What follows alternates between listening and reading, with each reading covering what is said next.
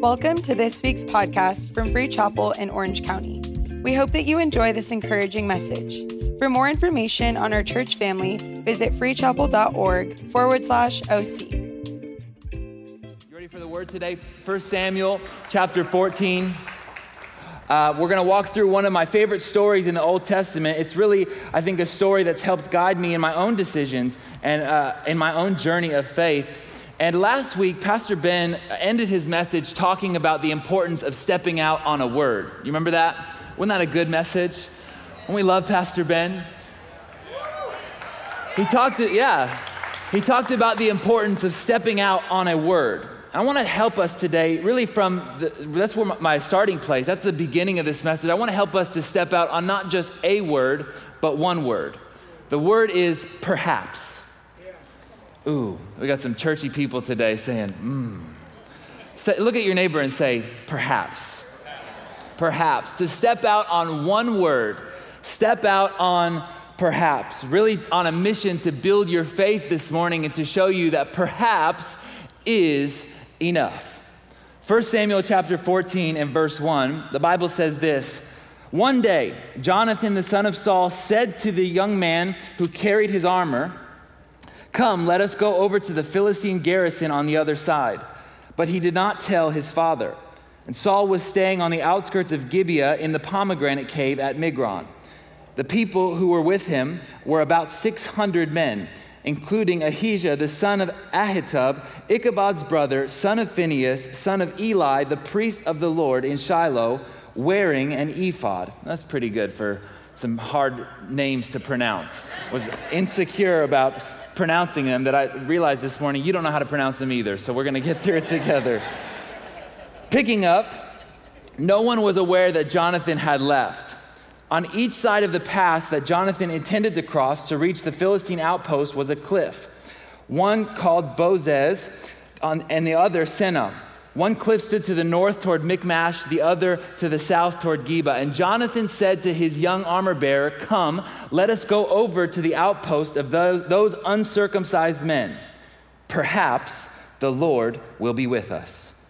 Nothing can hinder the Lord from saving, whether by many or by few." Amen. I want to preach to you today from the title, A New Way to Make Decisions.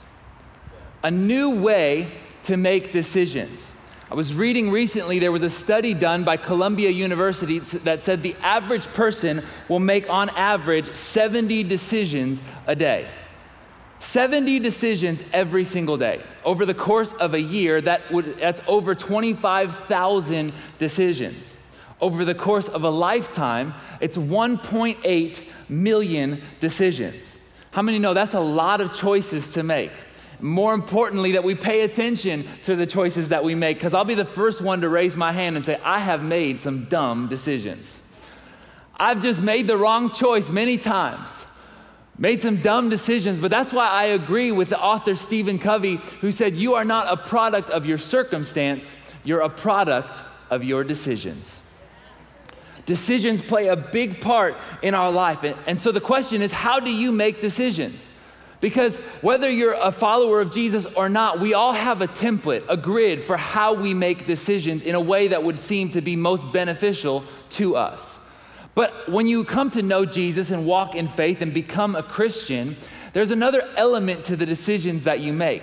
Another dimension called, how do I know what God's will is for my life? We say this oftentimes in church. We pray, let your will be done.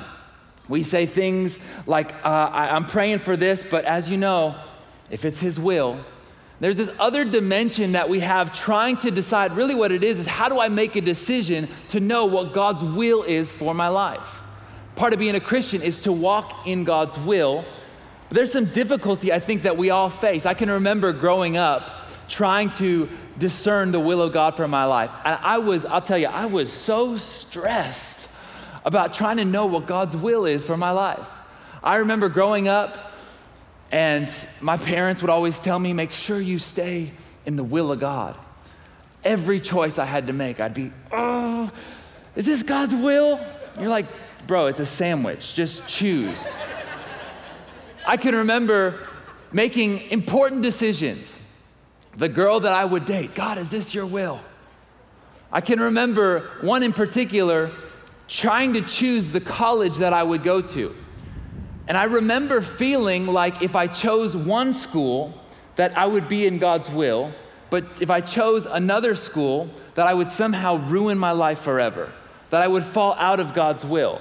It's funny, but many of us have felt this way, where we say, I'm faced with two choices. I don't know what God wants from me.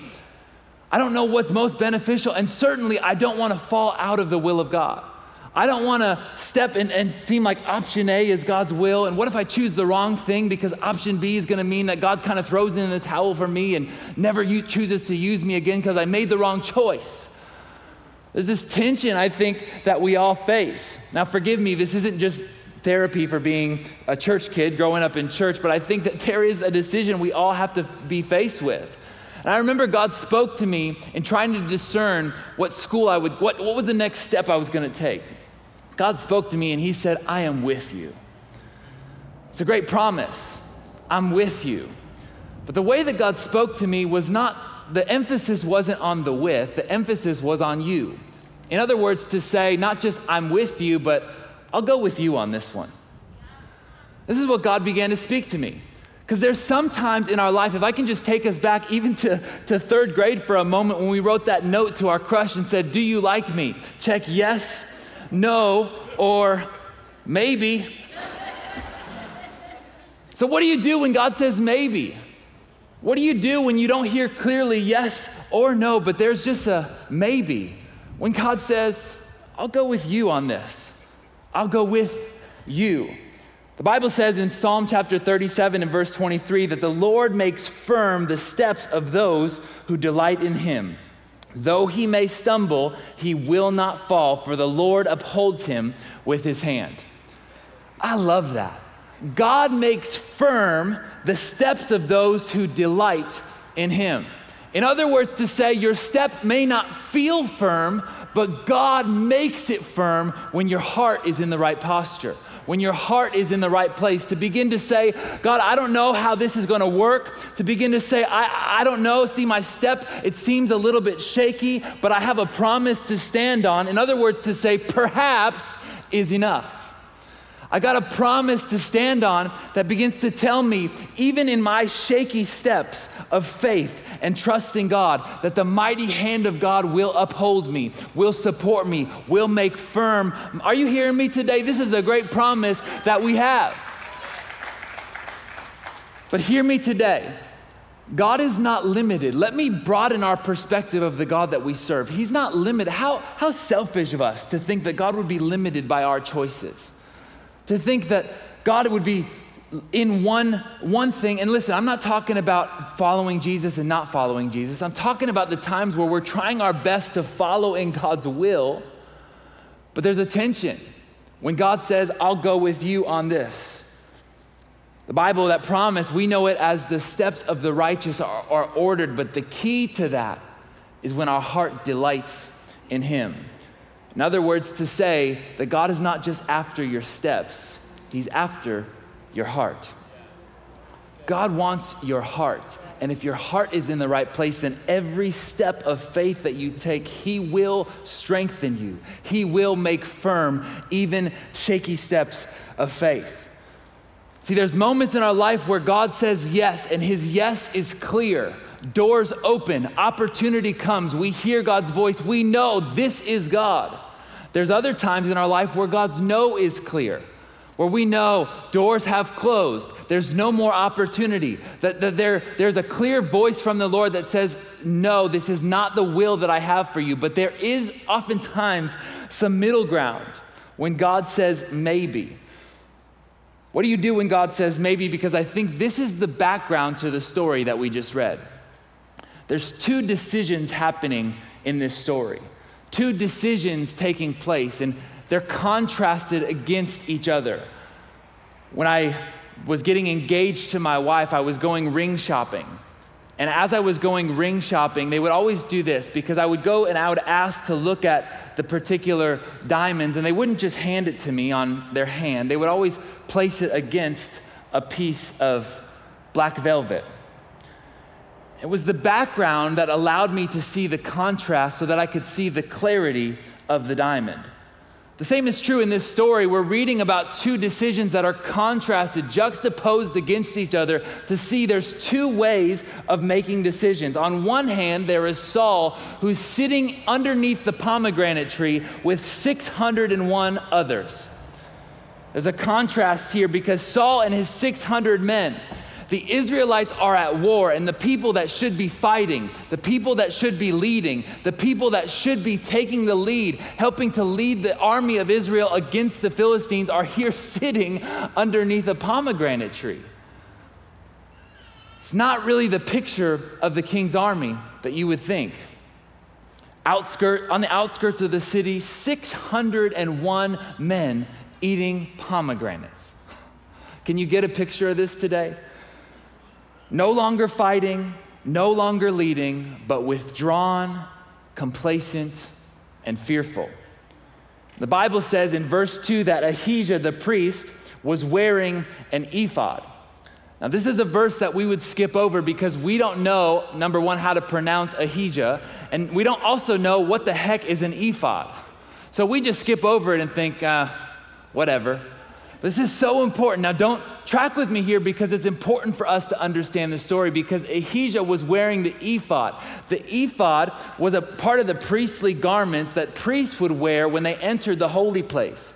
It goes back to Exodus chapter 28 when Aaron would enter the holy place, and it said that there was a breastplate that was covered in stones that he would wear in the presence of the Lord as a tool to help discern the will of God. The ephod was God's way of helping his people to know what decision to make.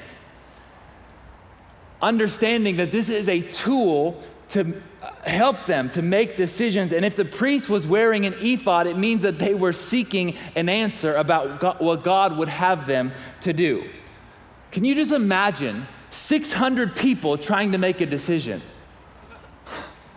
It's hard enough with 3 people trying to choose a lunch spot, let alone 600 dudes trying to discern, what does God want me to do? Do you hear anything from him? No. Do you see anything? No. You feel anything? Nah, I don't know. 600 people just sitting in complacency, sitting in, I'm not really sure what God would have for us to do. You have any idea about, nah. Okay, well, I guess we'll just sit here and try again tomorrow. Can I tell you? Let me preach to you about your Bible for a moment, because what this story tells me is that you can have all the tools you need to hear from God, but if you don't use the tools, how do you expect to know the will of God? How do you expect God to give you his wisdom? How do you expect God to give you clarity if you don't use the tools that he has given you? Can I just tell the church today, God has revealed his will to you. It's called the Bible, and it's God's primary means of communication with his people. The doctrine of revelation says God has given us a message in the form of this book. This is not a book of spells and incantations. This is not just a book of tradition. This is God's way to reveal his will for your life. This is what the Bible is. And you can have all the tools. Because I heard some of you said, man, that ephod thing kind of sounds nice. I would like some clarity in my life. I just really want to know what God wants me to do. I want to know what God has for me. I want to know God's will for my life. Can I just tell you, before you step out on a word, you're going to need to read the word. It's just this simple. I'm just trying to help you today. Understanding what is God's will for my life. How do you expect God to speak to you if you don't even listen, if you don't even hear his voice? God has revealed his word to speak to me, to direct me, to guide me, to shape my life. This is what his word does. And here we have 601 people underneath the pomegranate tree, trying to make a decision but stuck in a maybe, waiting to hear from God, crippled by indecision. And eventually, indecision gives way to complacency. Well, come to think of it, I like pomegranates. It's not so bad. Indecision gives way to complacency. This isn't so bad. Complacency gives way to doubt. Doubt says, maybe this is just the place I'm supposed to be. Maybe this is just what I'm supposed to carry. Doubt says, maybe God's silent. Maybe God's done with me. Doubt says, maybe I've missed his will for my life. Maybe it's just pomegranates from here on out. Doubt gives way to fear.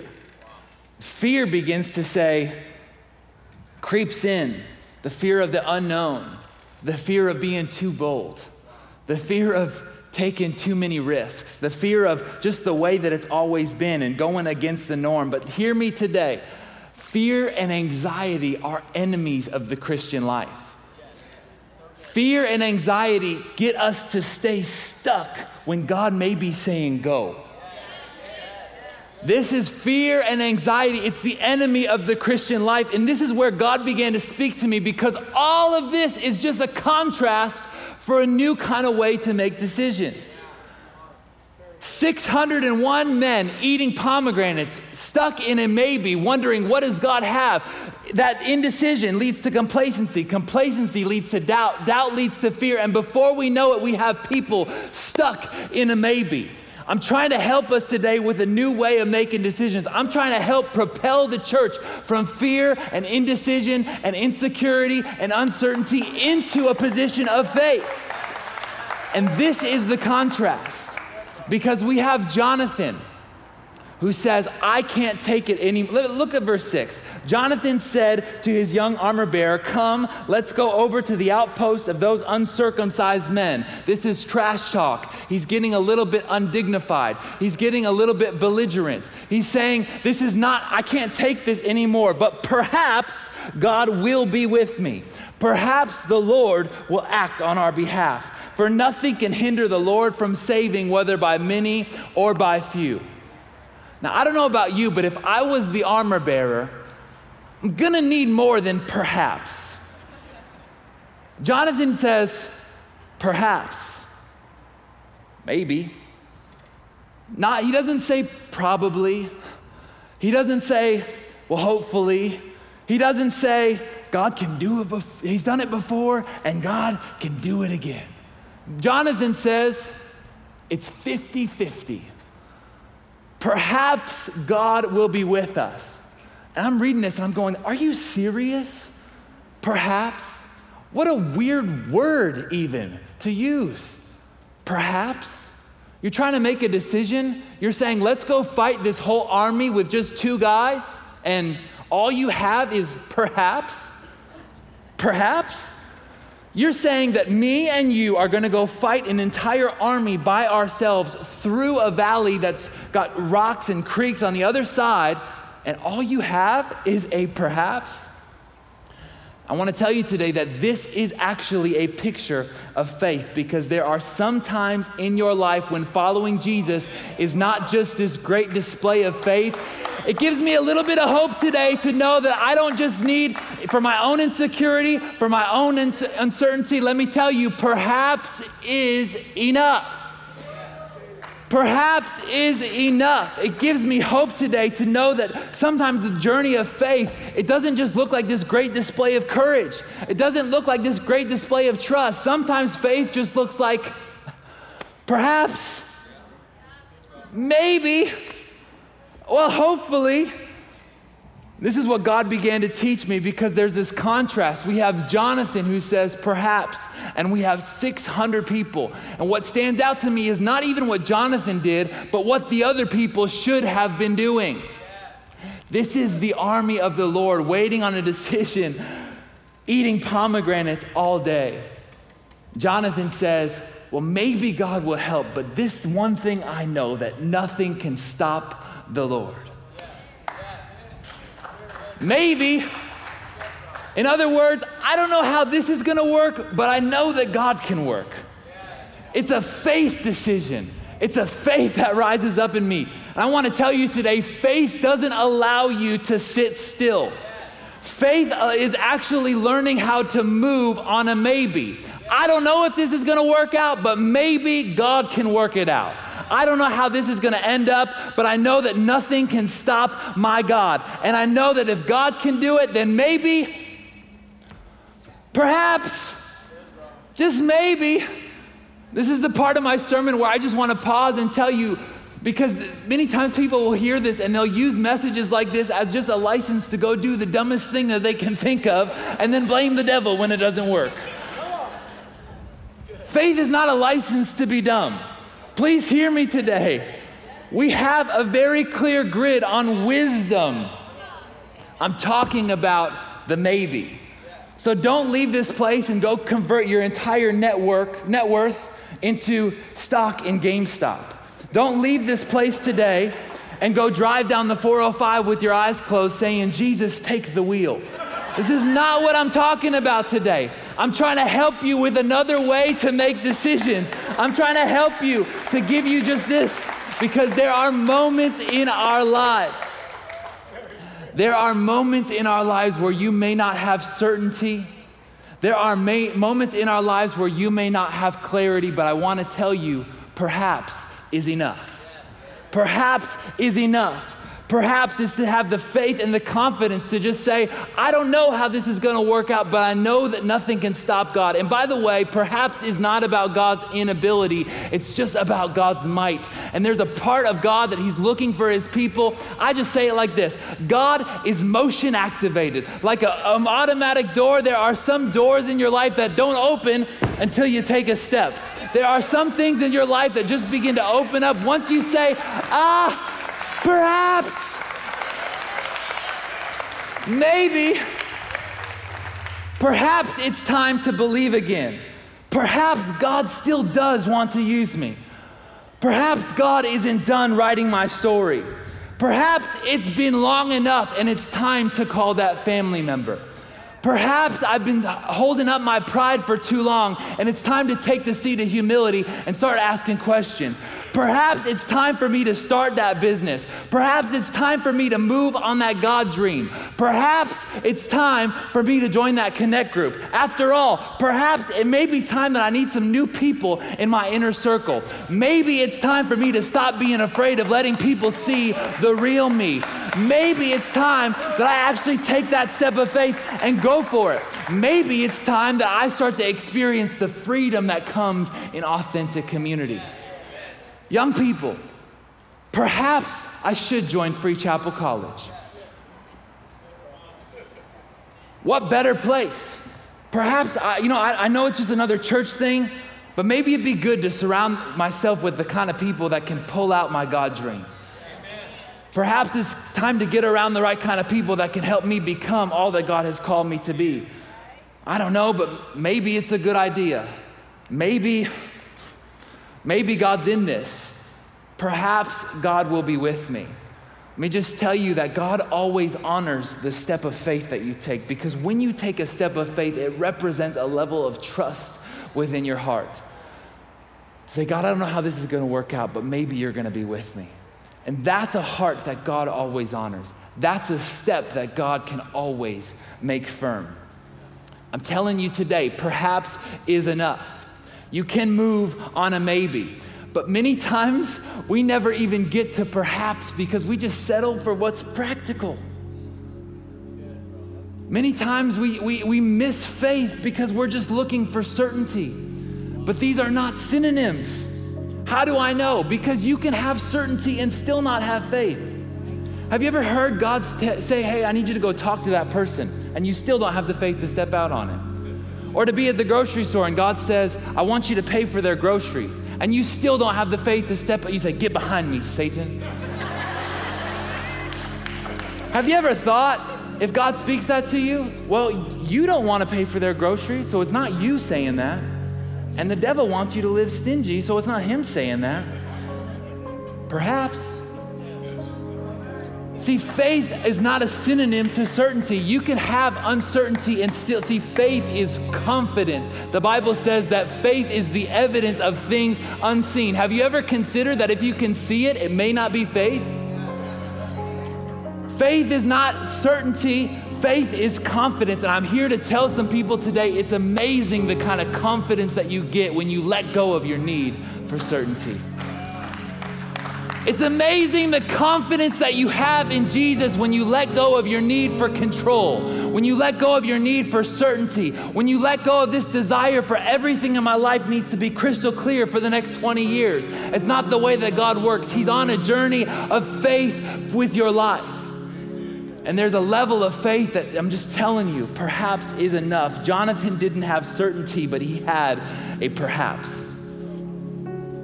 This is what I think James meant when he writes in James chapter 2, verse 17, that faith without works is dead. Faith by itself, if it does not have works, is dead. This is what I think it means. It's learning how to roll with 50-50 odds. It's learning how to move on a maybe. It's learning how to let go of our need for certainty and to say, God, perhaps you're gonna be with me. Maybe this is enough. God, this may not work, but even if it doesn't, I know that you will. To say like Jonathan, I don't know how this is gonna work out, but I can't sit here any longer. There's 600 dudes eating pomegranates all day and I'm tired of it. Just stuck.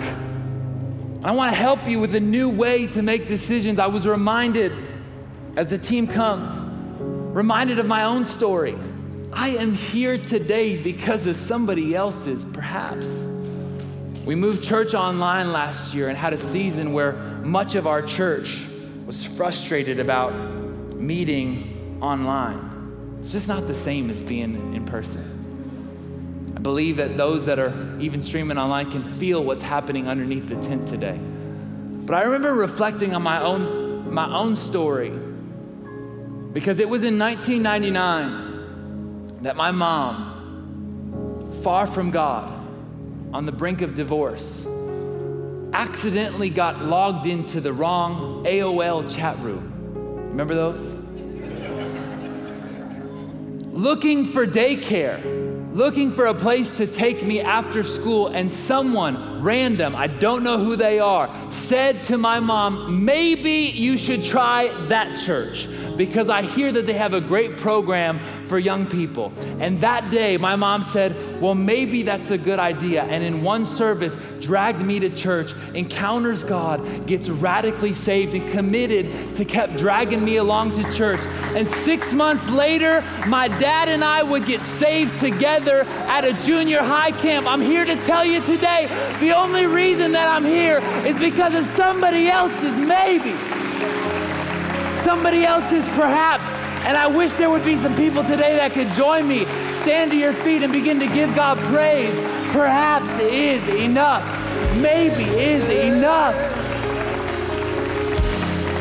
I wish I could preach to every discouraged heart today. To preach to every heart today. Because the miracle is in the maybe. This is my life. And that person, they won't know until we get to heaven the impact that they've had on my family and on my life and on my kids and on my children's children, all because they said maybe. And I'm going, what if there was no maybe? But the miracle is in the maybe. Thank you for listening to this week's podcast. To watch our latest message, be sure to subscribe to our YouTube channel. To stay connected, follow us on Instagram and Facebook at Free Chapel OC.